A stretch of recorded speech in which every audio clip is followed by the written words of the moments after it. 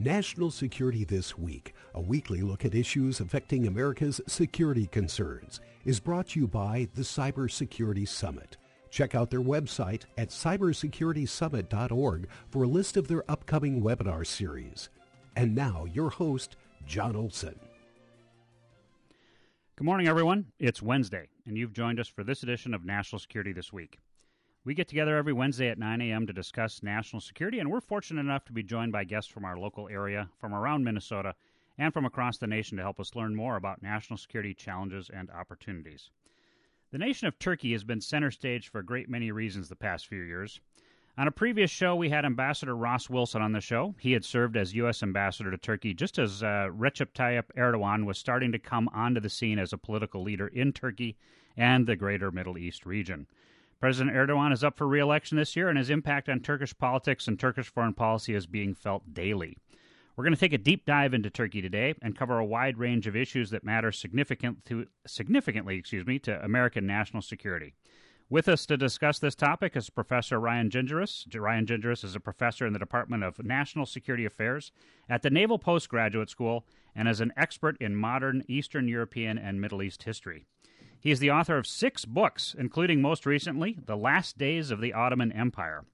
His book, Sorrowful Shores, Violence, Ethnicity, and the End of the Ottoman Empire, received shortlist distinctions for the Rothschild Book Prize in Nationalism and Ethnic Studies and the British Kuwait Friendship Society Book Prize. He has published on a wide variety of topics related to history and politics in such publications as Foreign Affairs, The New York Times, Washington Post, International Journal of Middle East Studies, the Middle East Journal, Iranian Studies, Past and Present, and War on the Rocks.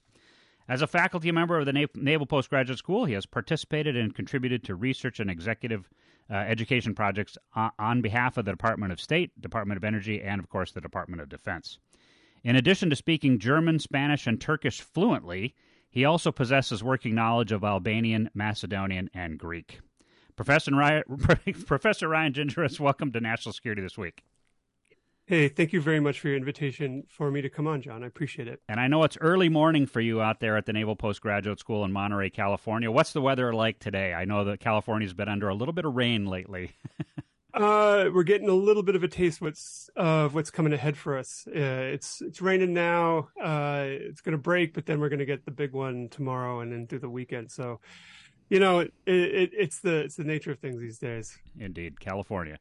So I want to begin by highlighting for our listeners that the answers you give us today to the topics we're discussing, these are your personal views. You're not representing those of the U.S. Naval Postgraduate School, the U.S. Navy, or the Department of Defense, or any department of the U.S. government. This is purely your perspective. That said, the first thing that I want to ask you is, how the heck did you learn so many languages? That's an impressive list. Thanks. You know, I have to say that only in English could probably explain how to make a souffle with any kind of accuracy. You know, the other ones, the short answer to your question is I wasn't raised with any of these languages. They all came about through school in one capacity or another. You know, when I came of an age where I thought I wanted to do history as a profession, it was made really clear to me by mentors, professors, that if you loved the place and you wanted to study it, you had to learn the language. Like, there was no other way to go around it. But, you know, the reasons why I learned the language was not simply to be able to, you know, order a cup of coffee or what have you, but more that you had to be able to read it. And you had to be able to read it if you were going to go through archives, if you were going to really dig into history from the perspective of those who lived it. And so the short answer is that, you know, Spanish, I learned actually more as a result of being married to a woman from Mexico. The Turkish I learned, you know, and learned to speak fluently by virtue of living there for extended periods of time. Same with German. But the others, I could make myself understood. I can't say that I have an exceptionally strong, you know, command of speech anymore. But if I have to read something and I have to go through it fast, I could do it, you know, with, you know, in those other languages as well. it's an impressive skill being able to speak that many languages, certainly in academia, but also in careers like in the intelligence community or in the State Department as a diplomat. So I envy you in many ways, your ability to communicate with so many other people. You mentioned Turkey. What was it about Turkey that made you want to study that nation as sort of a focus area? Yeah, and again, I have no personal roots in Turkey or within the wider region. It was a place that was first introduced to me via books, and books that, in some ways, Turkey at first was a kind of, marginal player. When I was in high school, I was, sort of taken by, news events, in the early 1990s in particular, things like, for example, the civil war in Yugoslavia, and, events there made me want to read about Eastern Europe, and made me want to read about the Balkans. And, through, just my really childlike interest in history, I came more aware of Turkey's impact upon, its wider environment. And the long story short is, as I had to try to make a decision what I was going to do with my life, as I guess, people do when they're in their late teens, early 20s, one of the ways I wanted to help try to make the best of that decision was to go and travel. And in the early 2000s, in 2001, I traveled to Turkey. I spent a month there, and I just fell in love with it. And, honestly, anybody who has gone to Turkey, I think, share many of the same impressions that, people are incredibly warm. It's a really quite a striking society in so many different ways. It's beautiful, food's wonderful, music's great. And there's a real richness to, the culture that's, you can find in major cities and in small towns. And so it was on the basis of that I just sort of went for broke and decided to make Turkey the thing that I wanted to really get to know and study it and build a career off of. And that's what led me here. So Turkey sits at that really unique crossroads between Europe and the Middle East, and it's pretty obvious that there's not really a clash, but maybe a mixing of cultures in Turkey because of its geostrategic location. But Turkey's also a very, very important NATO ally, member of the NATO alliance because of its geostrategic location. And geography matters in national security affairs.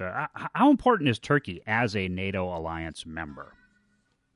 I think for a very long time, it was assumed that Turkey, as a state, would be among the essential actors within NATO, the essential actor insofar as it helps maintain, I'd say, a relatively effective cordon between the Mediterranean and the wider former Soviet Union.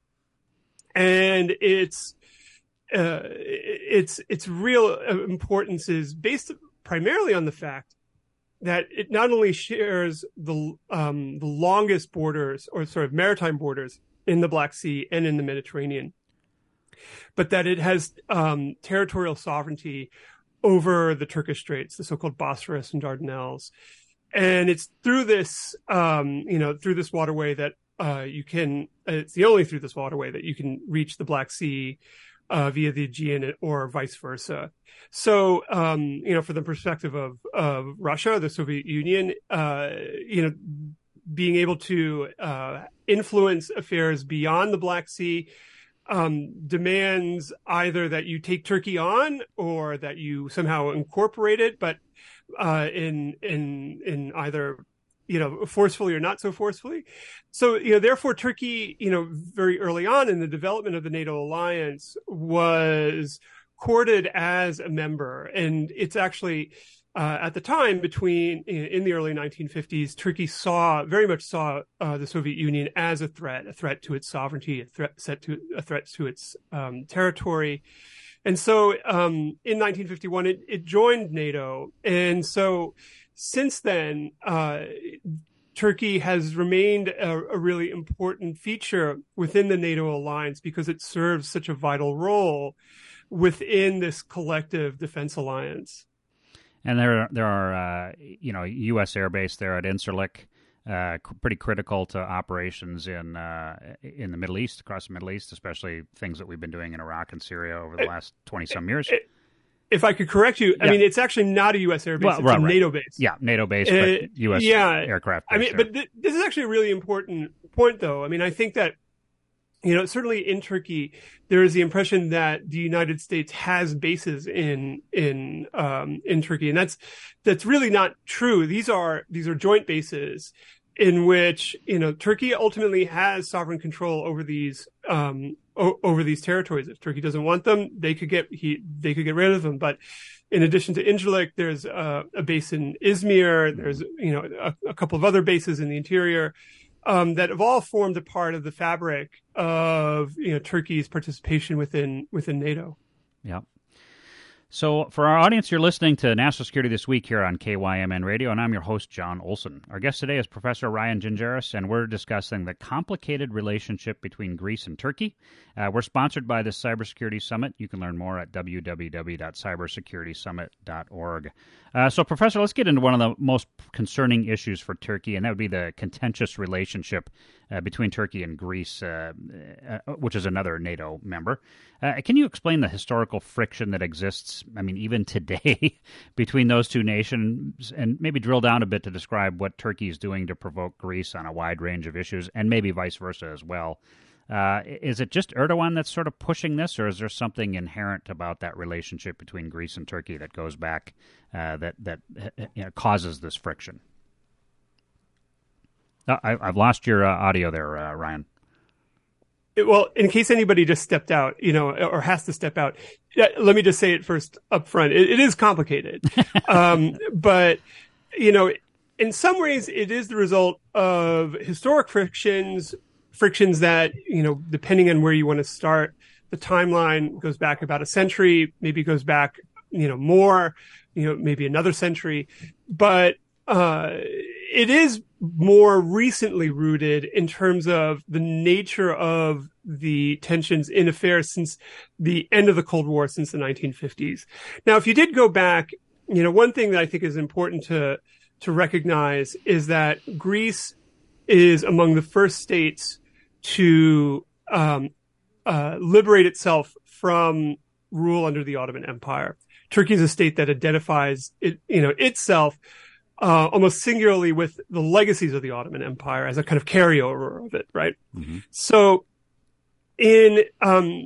for Greeks, that is key to their identity, to the fact that they are, they represent a people that had struggled for, their independence. They received it, but the fact of the matter is large numbers of Greek-speaking Orthodox Christians are found in places beyond its borders, at least in historical terms. And this would include large portions of what is today the Republic of Turkey, not only places like Istanbul or Constantinople, but along the Aegean shores, along the north of the Black Sea. All told, if you're going to go back to, as late as the early 1920s, somewhere around 1.5 to 2 million Greeks live within this wider territory. And in the late 19-teens, early 1920s, Greece and what remained of the Ottoman Empire fought a war. They fought a war over the territorial sovereignty, principally over those lands where large numbers of Greeks lived. And this, remnant of the Ottoman Empire, which becomes the Republic of Turkey, wins this war. And this war, which, goes by lots of different names. In Turkey, it's called the Turkish War of Independence, or the Liberation War. Outside of it, it's often referred to as the Greco-Turkish War of 1919-1922. It's a relatively obscure conflict because it comes right on the heels of World War I. Mm-hmm. But this is the seminal moment in a lot of ways in the making of Turkey and in the making of Greece. And it's a very bitter moment for both, right? Both lose a lot. There is an immense amount of animosity, but most importantly, it's at this moment that virtually not 100%, but virtually all Greeks who lived within the borders of what is today Turkey are forcibly expelled. Right, they are forcibly expelled to Greece. Again, a totaling up, a little bit over 1 million people, who are forced to live in Greece, even though Greece technically is not their country. It's not the place that they grew up. It's not their homeland. It just is the place where, the vast majority of now Greek Orthodox Christians are found in the world.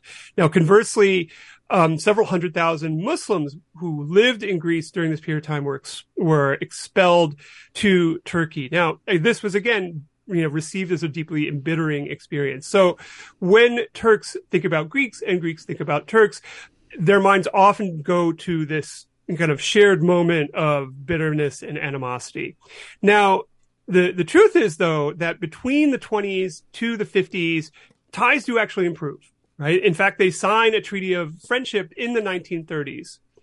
And they not only signed this treaty of friendship, but they joined NATO together. And this is seen as a glue between them in that they both recognize a shared sense of insecurity when it comes to the Soviet Union. And needless to say, both remain NATO members today. And this glue arguably is among the reasons why war has not ensued since the 1950s.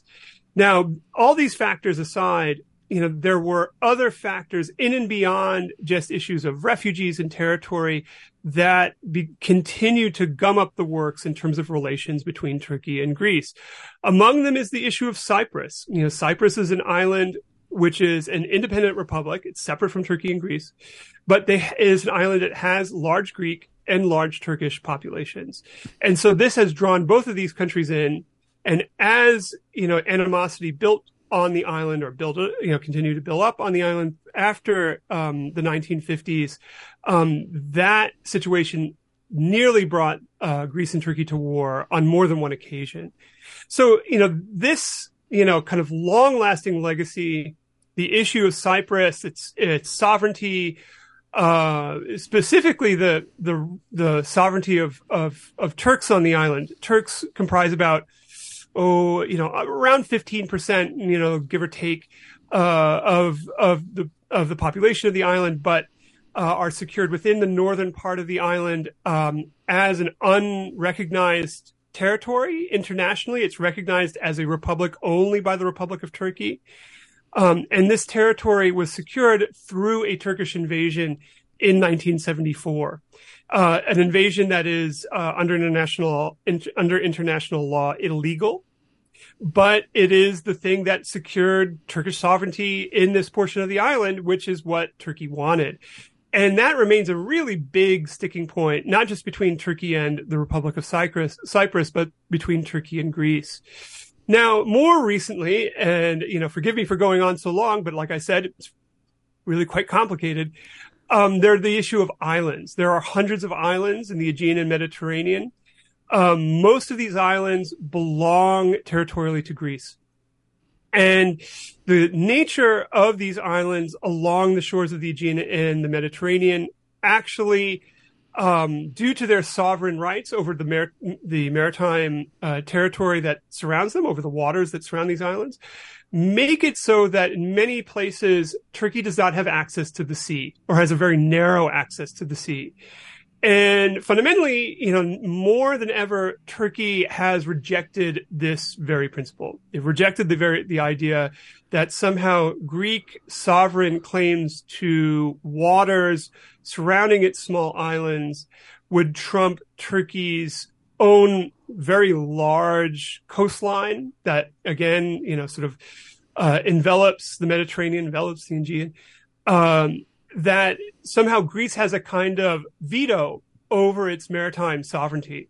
Now, in the end, the problem with that is international law and the issue of treaties. These are Greece's islands. Greece has every right to have a maritime, a claim to the waters surrounding these islands. Turkey more and more has tried to come up with rather creative ways, let's just say, to try to negate that sovereignty in some way, shape, or form.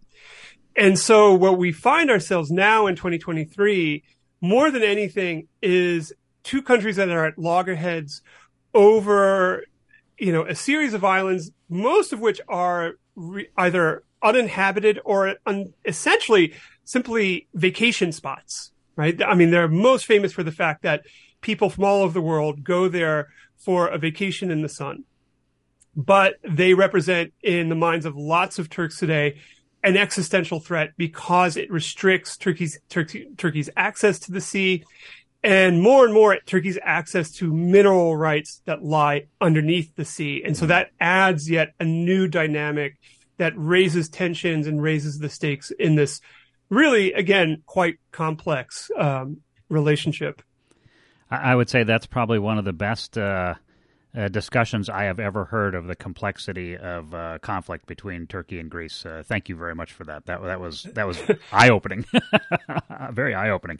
So we also know 7:20 in the morning. No yeah, less. That's right. So President Erdogan had a bit of a run-in with Russian President Vladimir Putin over Russia's involvement in Syria, and also Russia's brokering a peace deal between Azerbaijan and Armenia when there was a conflict not too long ago. Erdogan has also inserted Turkey really into Libya and even into the broader Middle East as a nation capable of influencing events. I'd like to touch on a few of these topics, but I'd like to start with Turkey's role in trying to broker a grain export deal during this conflict that's been happening, Russia's invasion of Ukraine. Turkey worked pretty aggressively to try and make sure that Ukrainian grain could get out of Ukrainian ports in the Black Sea and out to the world. Some of the countries in the Middle East rely very heavily on those grains from Ukraine. Can you talk a little bit about that first, and then we'll get into some of these other topics, and maybe 2 or 3 minutes on each of these as we go through them? Sure, I'll do my best. So, I think the first thing to bear in mind is that Recep Tayyip Erdogan has made it his hallmark more and more that he should be president of Turkey. He should have a lasting legacy in Turkey because he is a senior statesman and someone who has been known for big moves that have improved Turkey's standing and increased its influence in the world at large. And among the things that he has done is cultivate a relationship with Vladimir Putin. And this goes back several years to about 2015, in which Turkey, at the point of crisis, as a result of a shoot down of a Russian fighter plane over Syria, Turkey was nearly brought to a crisis of conflict with Russia over their conflicting issues in Syria. Erdogan managed to smooth over this relationship. He actually, or this crisis, he actually apologized for the shoot down, even though supposedly the plane had crossed into Turkish airspace. But since then, more importantly, the two leaders have grown to talk quite a bit. In fact, they have regular phone conversations, usually about once a month. They've coordinated, as you point out, on a number of different regional issues, Azerbaijan and Armenia, Libya, Syria, and so forth. And in the beginnings of the war in Ukraine, in a lot of ways, placed that relationship in jeopardy because at the same time, Turkey did have, going into the crisis, relatively good relations with Kyiv. And among the reasons why is that Turkey is indeed an important juncture in the exporting of various goods coming out of Ukraine. Among them is grain, as well as other commodities. But also there's things such as, it may sound somewhat random, aviation technology. The production of engines, for example, is something that Ukraine is really well known for. And Turkey had been looking to eye a deal with Ukraine over joint production of engines. So Turkey, most notably Erdogan, had a vested stake in maintaining a good relationship with both of these countries. Yet they go to war, and rather surprisingly, Erdogan did manage to split the difference between both Ukraine and Russia. And I think, quite probably, Russia agreed to make this deal knowing that Turkey would not only be more or less a kind of honest broker between the two of them, but perhaps more so would turn a blind eye to the shipment of contraband grain as well. That is grain that Russia took from Ukrainian supplies, put it on Russian ships, and sent it through the straits into the Aegean. And it's very clear that Turkey has not made any kind of effort to stop that kind of contraband shipment. So in a lot of ways, it's very typical of the kind of relationship that Turkey has come to cultivate with Russia. On the one hand, it does act as a kind of mediator between Russia and the outside world, but it's one that Russia does actually profit from in terms of being able to do, let's just say, not so nice things or things that are not necessarily in the interest of the United States or the Western alliance. And perhaps most importantly, Turkey profits as well. And so this is kind of where the deal is. It's, not much has changed. And, unless, Russia does something really, really bad, but even then it's somewhat hard to say, I think this current dynamic will continue. Yeah, that's good insight. Professor Gingeris, we're going to take just a short break to recognize our sponsor, the Cybersecurity Summit. We'll be right back to continue our discussion. Great. National Security This Week is sponsored by the Cybersecurity Summit. The Cybersecurity Summit brings together cyber experts from industry, academia, and all levels of government to explore challenges, solutions, and opportunities in the cyber arena. The 3-day summit includes speakers, workshops, discussions about advancing a cyber career, and keynote addresses by top leaders from across the cyber community. Learn more at cybersecuritysummit.org. We're back with National Security This Week, and our guest is Professor Ryan Gingeris from the Naval Postgraduate School in Monterey, California, and we're talking about Turkey. Professor Gingeris, how impactful was it on President Erdogan to have so little influence over the settlement of the Azerbaijan-Armenia conflict? Sort of, it seemed like Putin sort of swept in there and really kind of helped dictate the terms of that peace agreement.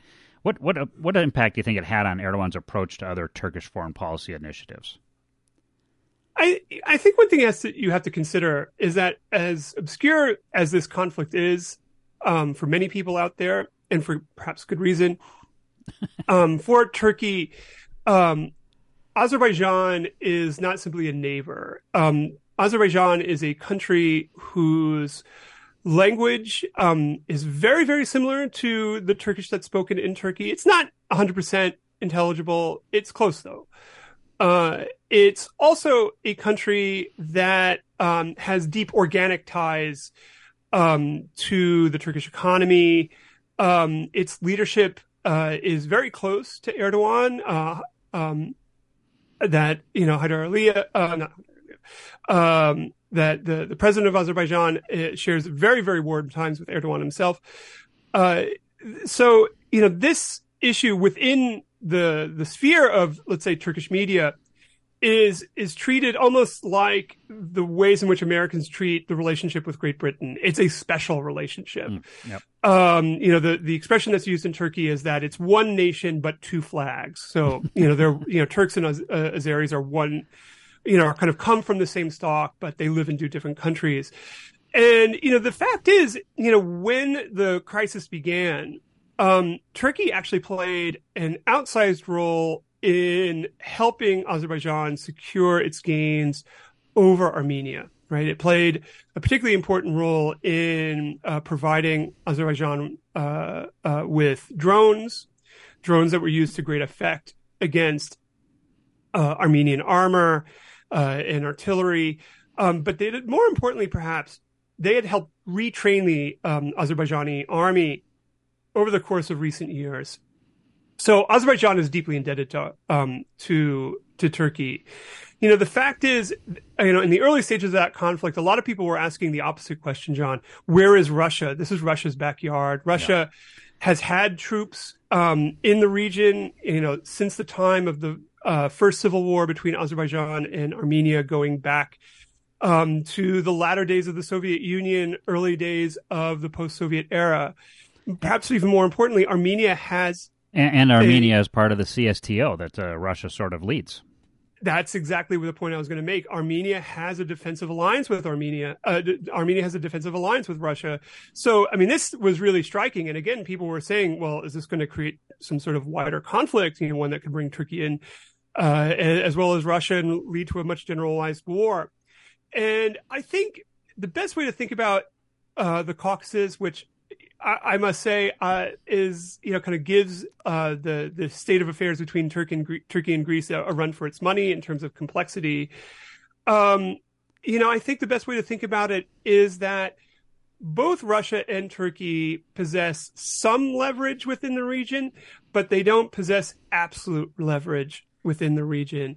And what seems to have taken place is something of a tango, or maybe, I don't know what maybe the best analogy is, tango, kabuki dance, but one or the other, in the sense that both sides understand that they have interests. Both sides don't want to create a situation where they're both at war with one another. Neither Turkey or Russia would benefit from a conflict with one another. They realize that the greater relationship is of supreme value to both. So Turkey, more than anything, has allowed Russia to continue to play this role, and vice versa. Russia has continued to allow Turkey to play an interventionist role into this conflict. The question that remains is, does either Turkey or Russia have a threshold when it comes to relinquishing a certain amount of influence? And Russia, perhaps at this point, is in worse, in a worse situation due to the war in Ukraine. Mm-hmm. Does it have the bandwidth to actually be able to really push back sufficiently and gently enough in the Caucasus that it would block Turkey from having too much influence? That remains to be seen. And I think that, arguably the two sides are still sort of figuring out between the two of them, what is appropriate enough in terms of, a kind of a certain amount of leverage, or appropriate amount of leverage, appropriate amount of gain vis-a-vis their kind of respective allies or surrogates in the Caucasus. And I know there's been some concern that Azerbaijan may take advantage of Russia's investment into Ukraine, lack of attention to the situation in Armenia, to relaunch a new offensive. I don't know if that'll happen. We'll have to see. Pressing on with other topics, Turkey involving itself in Libya. What role does Turkey play in the Libya conflict, and why? Why did Erdogan feel it was necessary to invest Turkish interests all the way across the Mediterranean into Libya? Turkey plays an important role insofar as Turkey came into the conflict at a stage in which, after the fall of Muammar Gaddafi, one particular faction, that represented a significant portion of the former Libyan army, had taken over much of the country, and taken over the country at the expense of a representative body that the UN had recognized as the successor government to Muammar Gaddafi. Now, among the things that made Turkey want to intervene was that a significant component of this government is allied with a group known as the Muslim Brotherhood, or the Muslim Brothers, which is a transnational organization. It's an Islamist organization. It's an organization that Turkey has grown rather close to, or at least developed rather close relations with during the late 2000s, early 2010s. And so, partly out of personal sympathy, but partially out of an effort to try to capitalize on a potential reversal in this conflict, Turkey sent a small expeditionary force, as well as military supplies, to the Tripoli government. Again, this is the other side in the civil war, in which they were able to reverse the tide.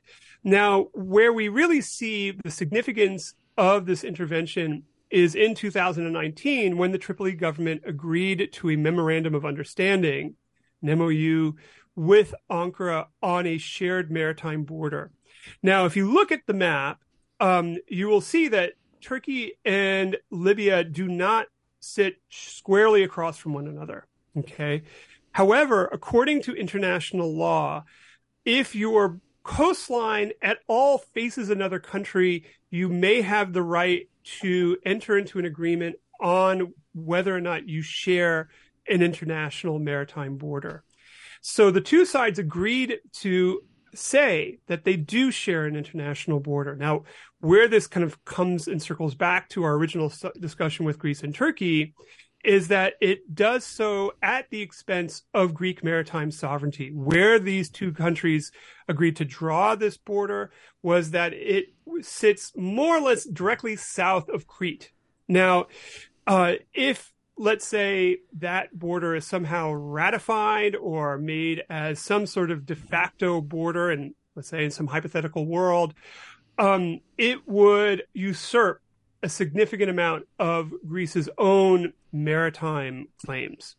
So here we see, to some extent, the benefits of this intervention. Now, was this among the original goals of the intervention? Hard to say. I'm not entirely sure. But it certainly is among the fruits of this intervention. That's a great point. One of the things I find really interesting about Erdogan and the Turkish government sort of cozying up to the Muslim Brotherhood is that's the same Muslim Brotherhood that the Egyptian political leadership has constantly tried to suppress going back many, many decades. And Sisi, right, the current president in Egypt, has done a fine job of trying to eliminate that threat to political stability in Egypt.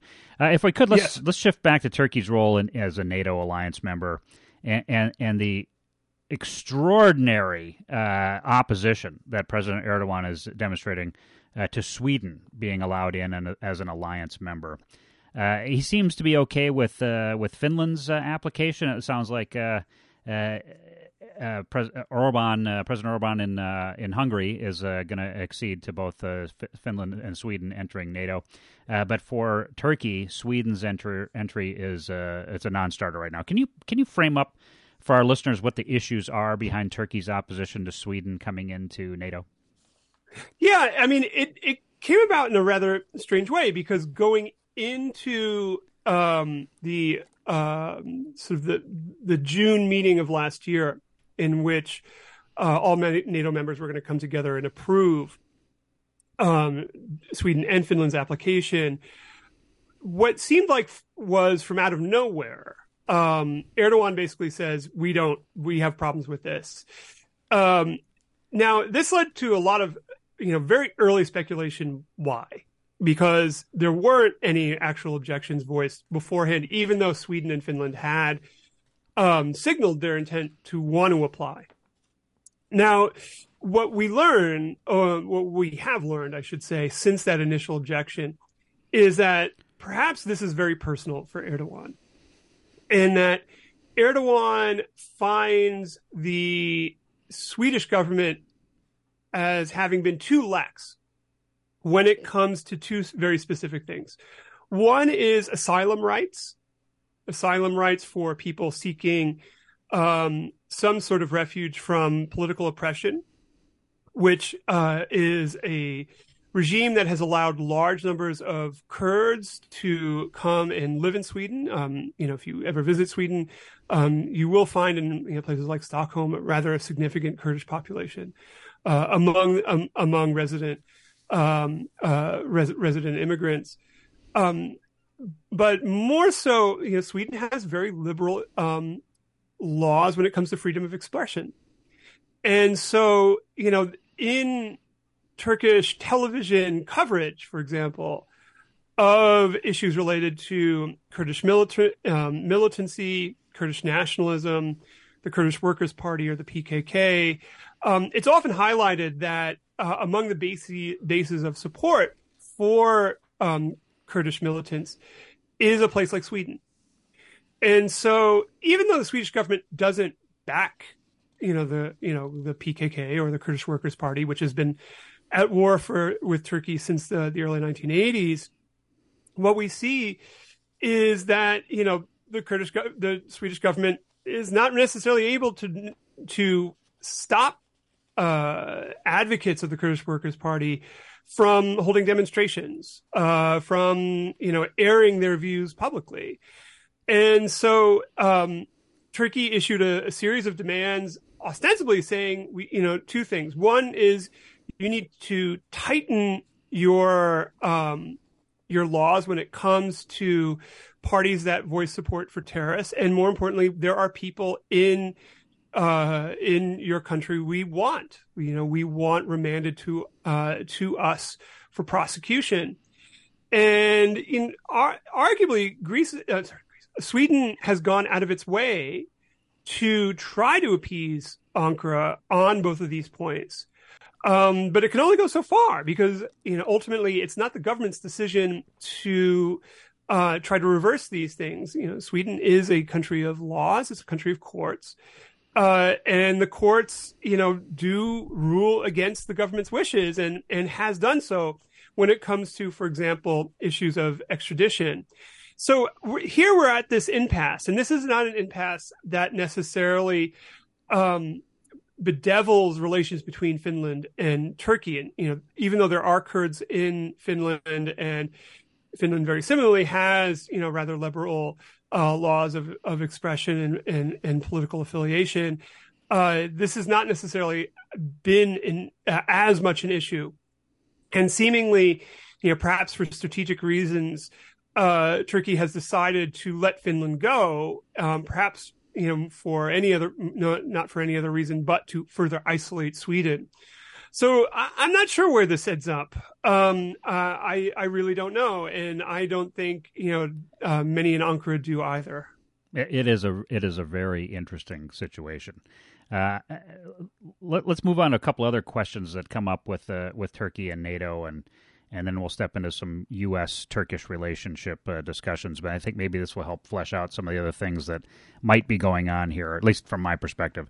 Another contentious issue, Turkey chose to buy the Russian S-400 surface-to-air missile system, despite strong objections from the United States, and the U.S. Congress forced sanctions onto Turkey for this purchase, which included booting the Turks out of the F-35 Joint Strike Fighter program, among other punishments. What was it that drove Turkey to make this deal with Russia to buy the S-400 system? And the ramifications to Turkey of being thrown out of the F-35 program, that's a pretty significant impact. They're still trying to buy F-16s from the United States, which will probably go through. But there's all these sanctions that the U.S. Put on them. Turkey has been angling to get into the European Union for a while. Is this objection to Sweden entering the NATO alliance, Turkey, is Erdogan planning to extract concessions from both NATO and the European Union to make this deal happen? Is that kind of what's happening here, do you think? I'll answer your question in reverse. I don't know if necessarily the Sweden issue is connected to the issue of F-16s. They've never made that quid pro quo explicit, so... who knows what really goes on in private, but on the other hand, I mean, it's not as though, it's the two are naturally linked. More importantly, when we look at the issue of the F-16s, I mean, it's not simply the sale of it, but it's the upgrade of them. Turkey has F-16s, but they're older, and their shelf life is quickly coming to an end. The question more than anything is not whether or not the U.S. government wishes to send F-16s to Turkey or upgrade them, but rather is the Senate willing to approve it? And that's really the ultimate, sticking point. It's very clear that, prominent members of the U.S. Senate, most notably Senator Menendez of New Jersey, has made it very clear that he and his committee are not going to approve it. So, I don't necessarily know for 100%, and I'm not sure anybody really does, if Erdogan fully understands that. If that somehow he thinks that Biden can simply wave a wand and somehow the F-16s just, these upgrade packages just land in Turkey's lap. I'm not sure if that's necessarily how, what he thinks is going to happen. In some cases, it is very possible that, leaders assumed that, foreign governments work like their governments. And And that may be the case here. So, so again, in reverse, I'm not sure if the F-16 issue is necessarily linked to Sweden. I'm not necessarily sure the F-16 upgrade kits are going to end up in Turkey. The S-400 issue, is one that has been parsed, time and time again. And the fact of the matter is, no one really knows why Turkey went out of its way to purchase this particular system at this particular time. What the Turkish government argues is that it had wanted to buy the Patriot system from the United States, but that it was the U.S. that refused to sell it to them, and that the European system, very similarly, was something they were interested in, but they failed to reach a deal. And so the only country that they said that they had left to go to was Russia. Now, far more knowledgeable people than myself, people like Aaron Stein at War on the Rocks, has kind of taken this argument apart a little bit to basically say, no, this was very clearly a decision of choice, that it was a decision of preference. This is what Erdogan wanted. He wanted S-400s. Why did he want S-400s? Well, we don't know. One of the common assumptions, and again, it's an assumption that we can neither prove nor really disprove, is the fact that an S-400 system is modeled to take on NATO aircraft, which Turkey has.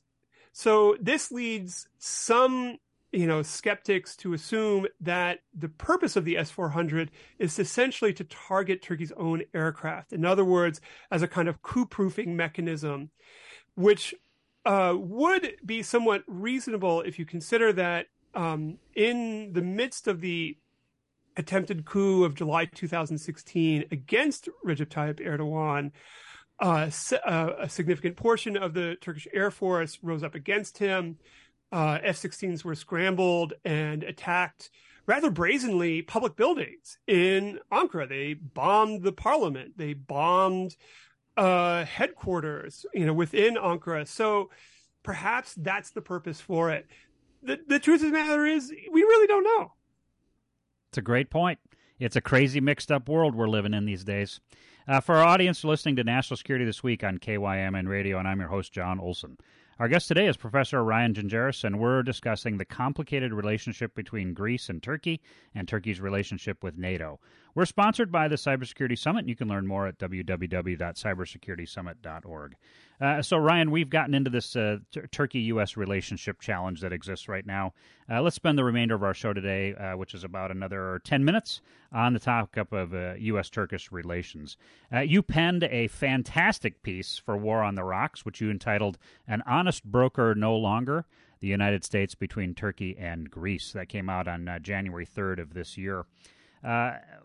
Can you give us a rundown on your perspectives about the role the U.S. plays in both NATO and multilaterally vis-a-vis their complicated Greece and Turkey relationship that you addressed in your article? Sure. Thank you so much. I mean, my reading of it is this.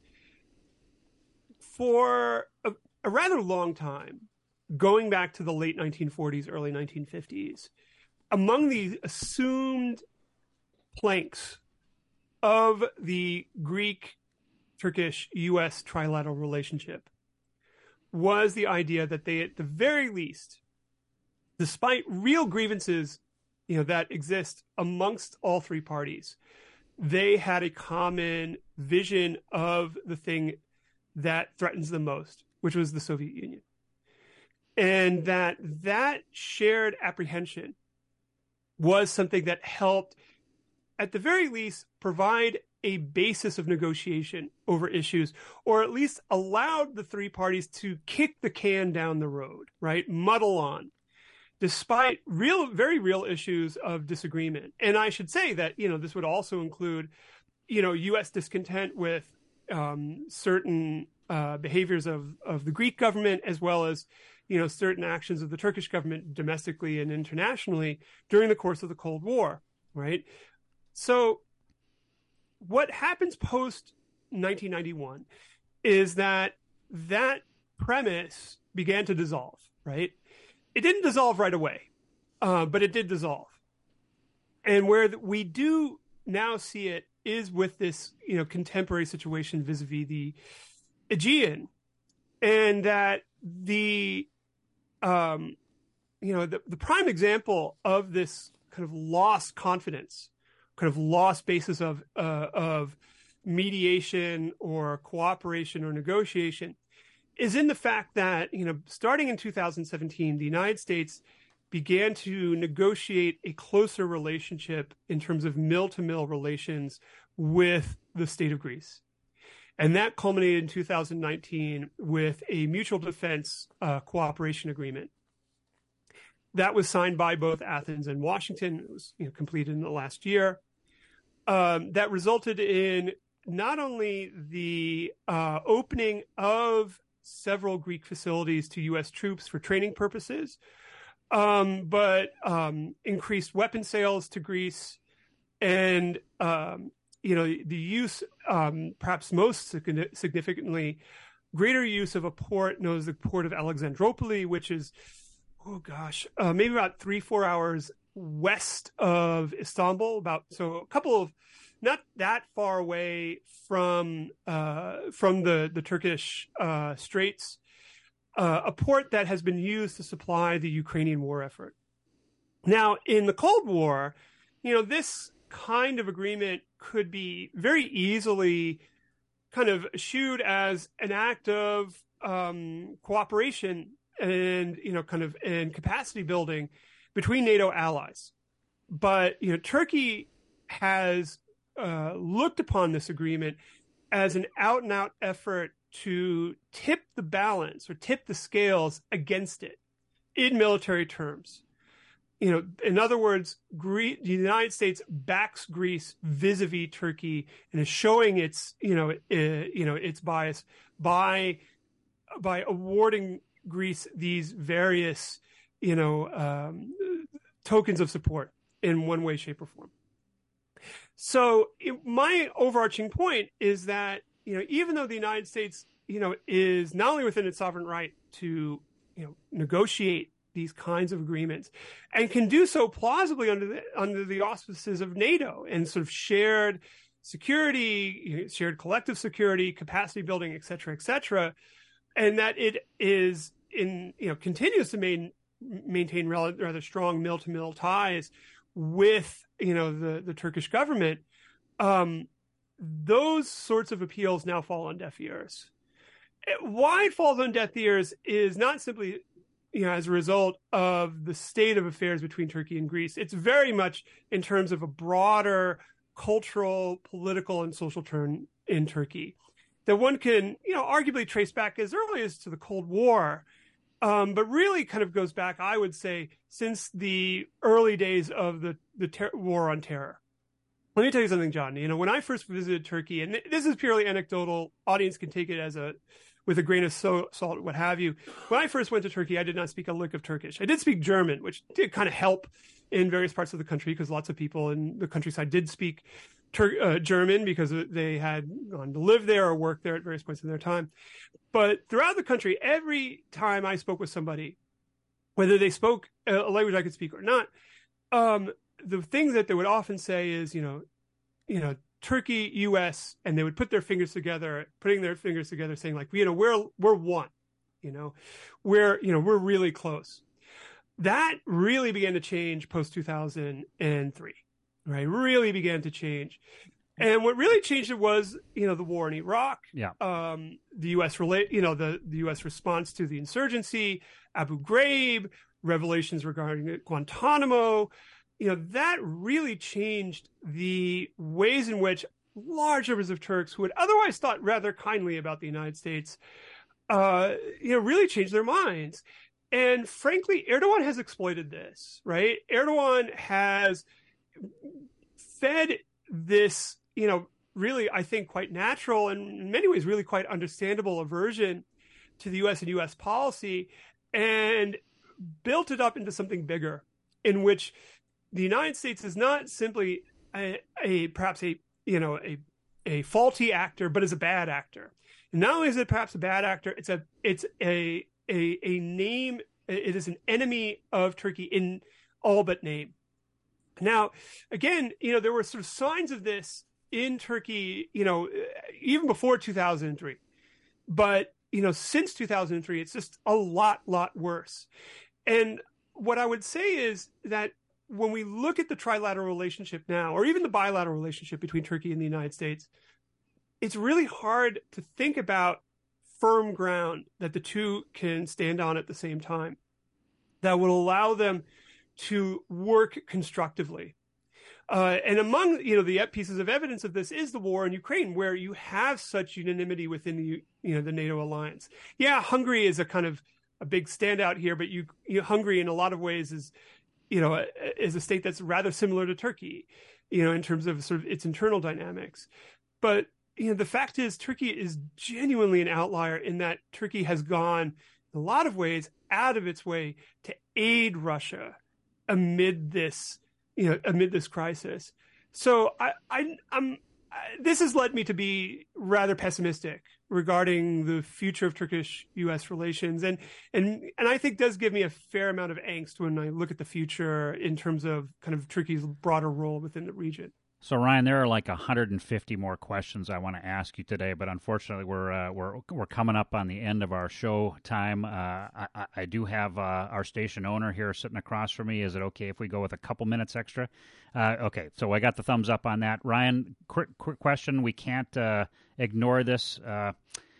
The earthquake that hit Turkey, roughly 50,000 people died, significant failures in the construction industry on the quality of the construction. Some in Turkey are blaming Erdogan for having waived some of those, the quality construction standards.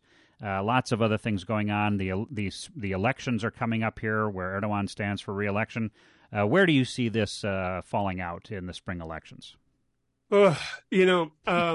I'm bad at the track. I'm even worse when it comes to handicapping Turkish domestic politics.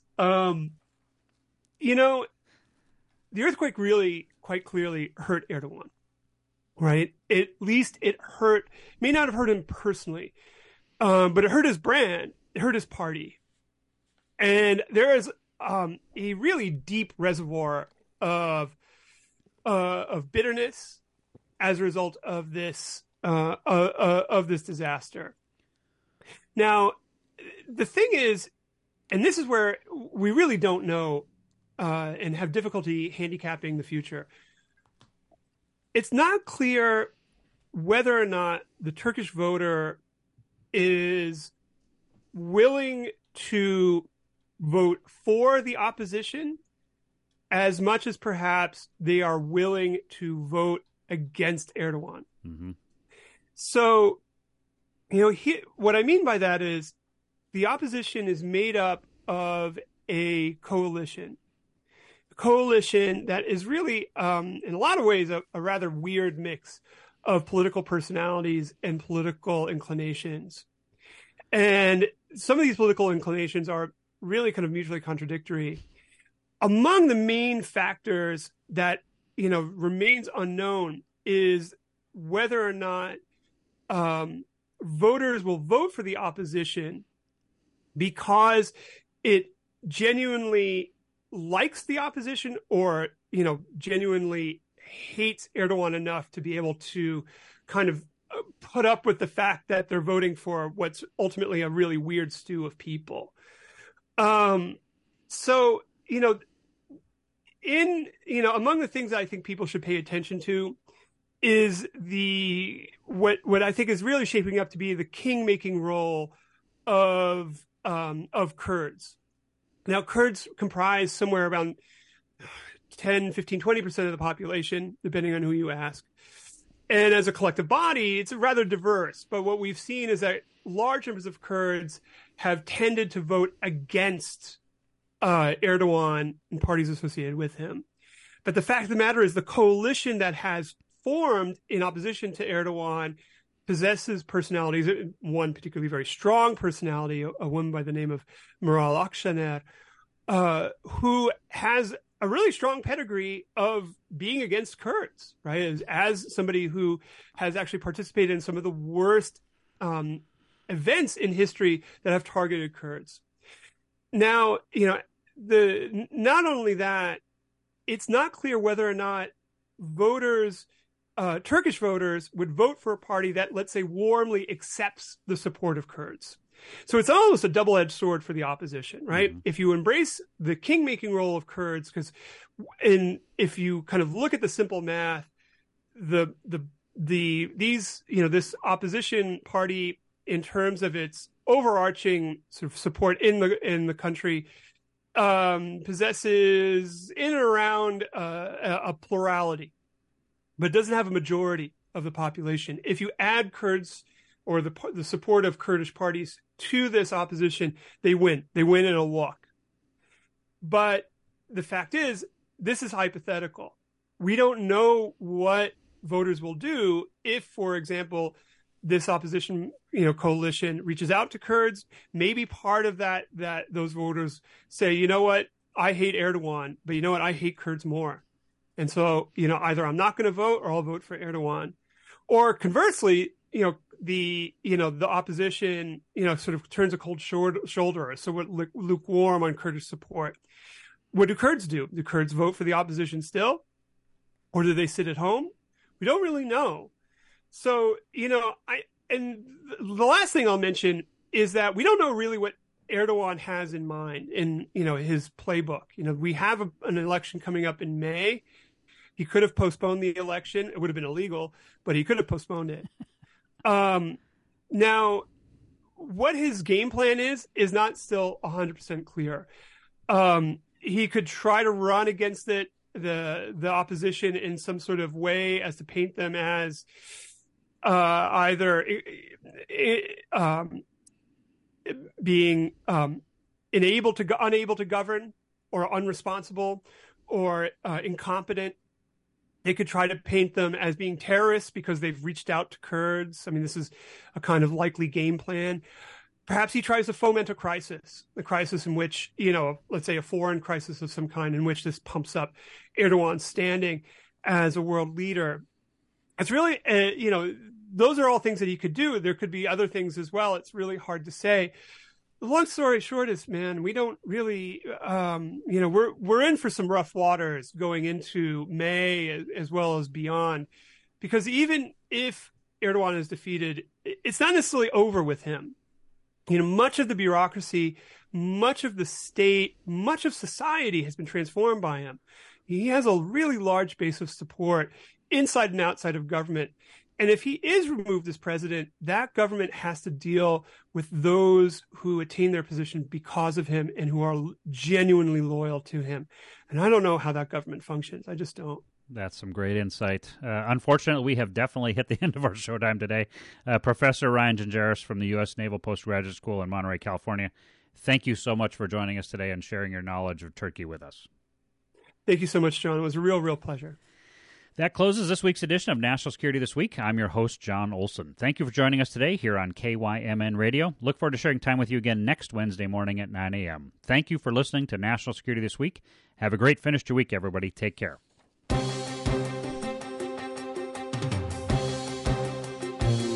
You've been listening to National Security This Week, a weekly look at issues affecting America's security concerns, with host John Olson. It's brought to you by the Cybersecurity Summit. Check their website, cybersecuritysummit.org, for a listing of their upcoming webinar series.